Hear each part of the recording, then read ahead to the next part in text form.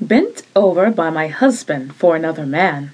A double-team first anal sex erotica story. By D.B. Backhaus. Copyright 2012 by Naughty Daydreams Press. Performed by Nichelle Gregory for Lyrical Lip Service 2013. It had been a really long summer. My husband got laid off in June. They didn't even have the decency to give him 30 days of pay. Luckily, we had savings enough to get us through October if we really scrimped and saved. I was scared every single minute of every single day that we were going to lose our beautiful dream house. We had to cancel our magical vacation to Las Vegas, and we stopped trying to conceive. As Hank went on interview after interview for jobs that were decidedly beneath his skill level, things started to seem bleak and rather dark. It was hard to keep up my usual enthusiasm for life as the numbers on our bank account shrunk. We even took to eating beans and rice for dinner mostly every day. I stopped going out with the girls. Times were tough, and I started paying attention to the headlines about the recession. I was part of it, whereas before it felt like we were in a unique bubble and untouched by the looming threat of a financial meltdown. I was happy we had savings, but with every bank statement, I kicked myself a bit for not having been better with money before. Before and now. Life started to seem divided between the day my husband lost his job and before. Before and now. I even started thinking I was going to have to go back to waitressing again.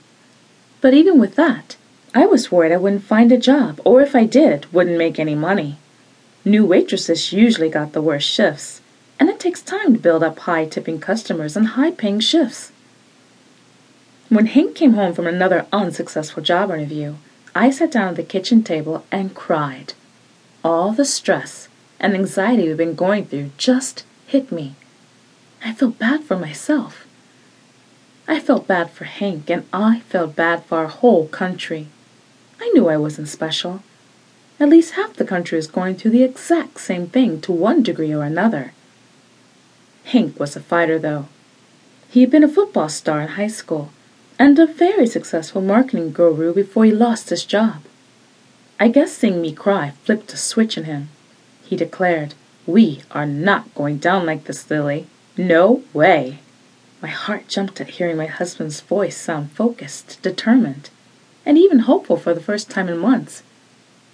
He sounded like the man I used to know again. Relief and excitement washed through me as he talked. "Hun, I've been thinking for a while. Now I know this is going to sound insane at first, that we should strike it out on our own.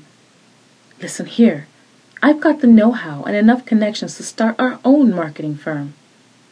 I'll keep interviewing until you're comfortable, but we really need to do this too. I won't let everything we've worked for blow up in our faces." Hank's handsome face was full of energy again, and I was helpless to say anything but, "Yes, dear." He looked like the man I'd fell in love with again. Out of happiness, he lifted me out of my chair and dried my tears. He brought me upstairs to the bedroom, and we ended up having a really nice night. Everything moved like lightning. I used my bookkeeping and reception skills to work as Hank's executive assistant.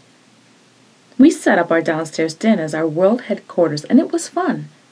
He got our first contract, a small chain of seafood restaurants looking for better brand recognition. We had lobster that night. We signed the papers and drank cheap champagne. It had been so long since we'd splurged on anything, and it was one of the best nights of my life.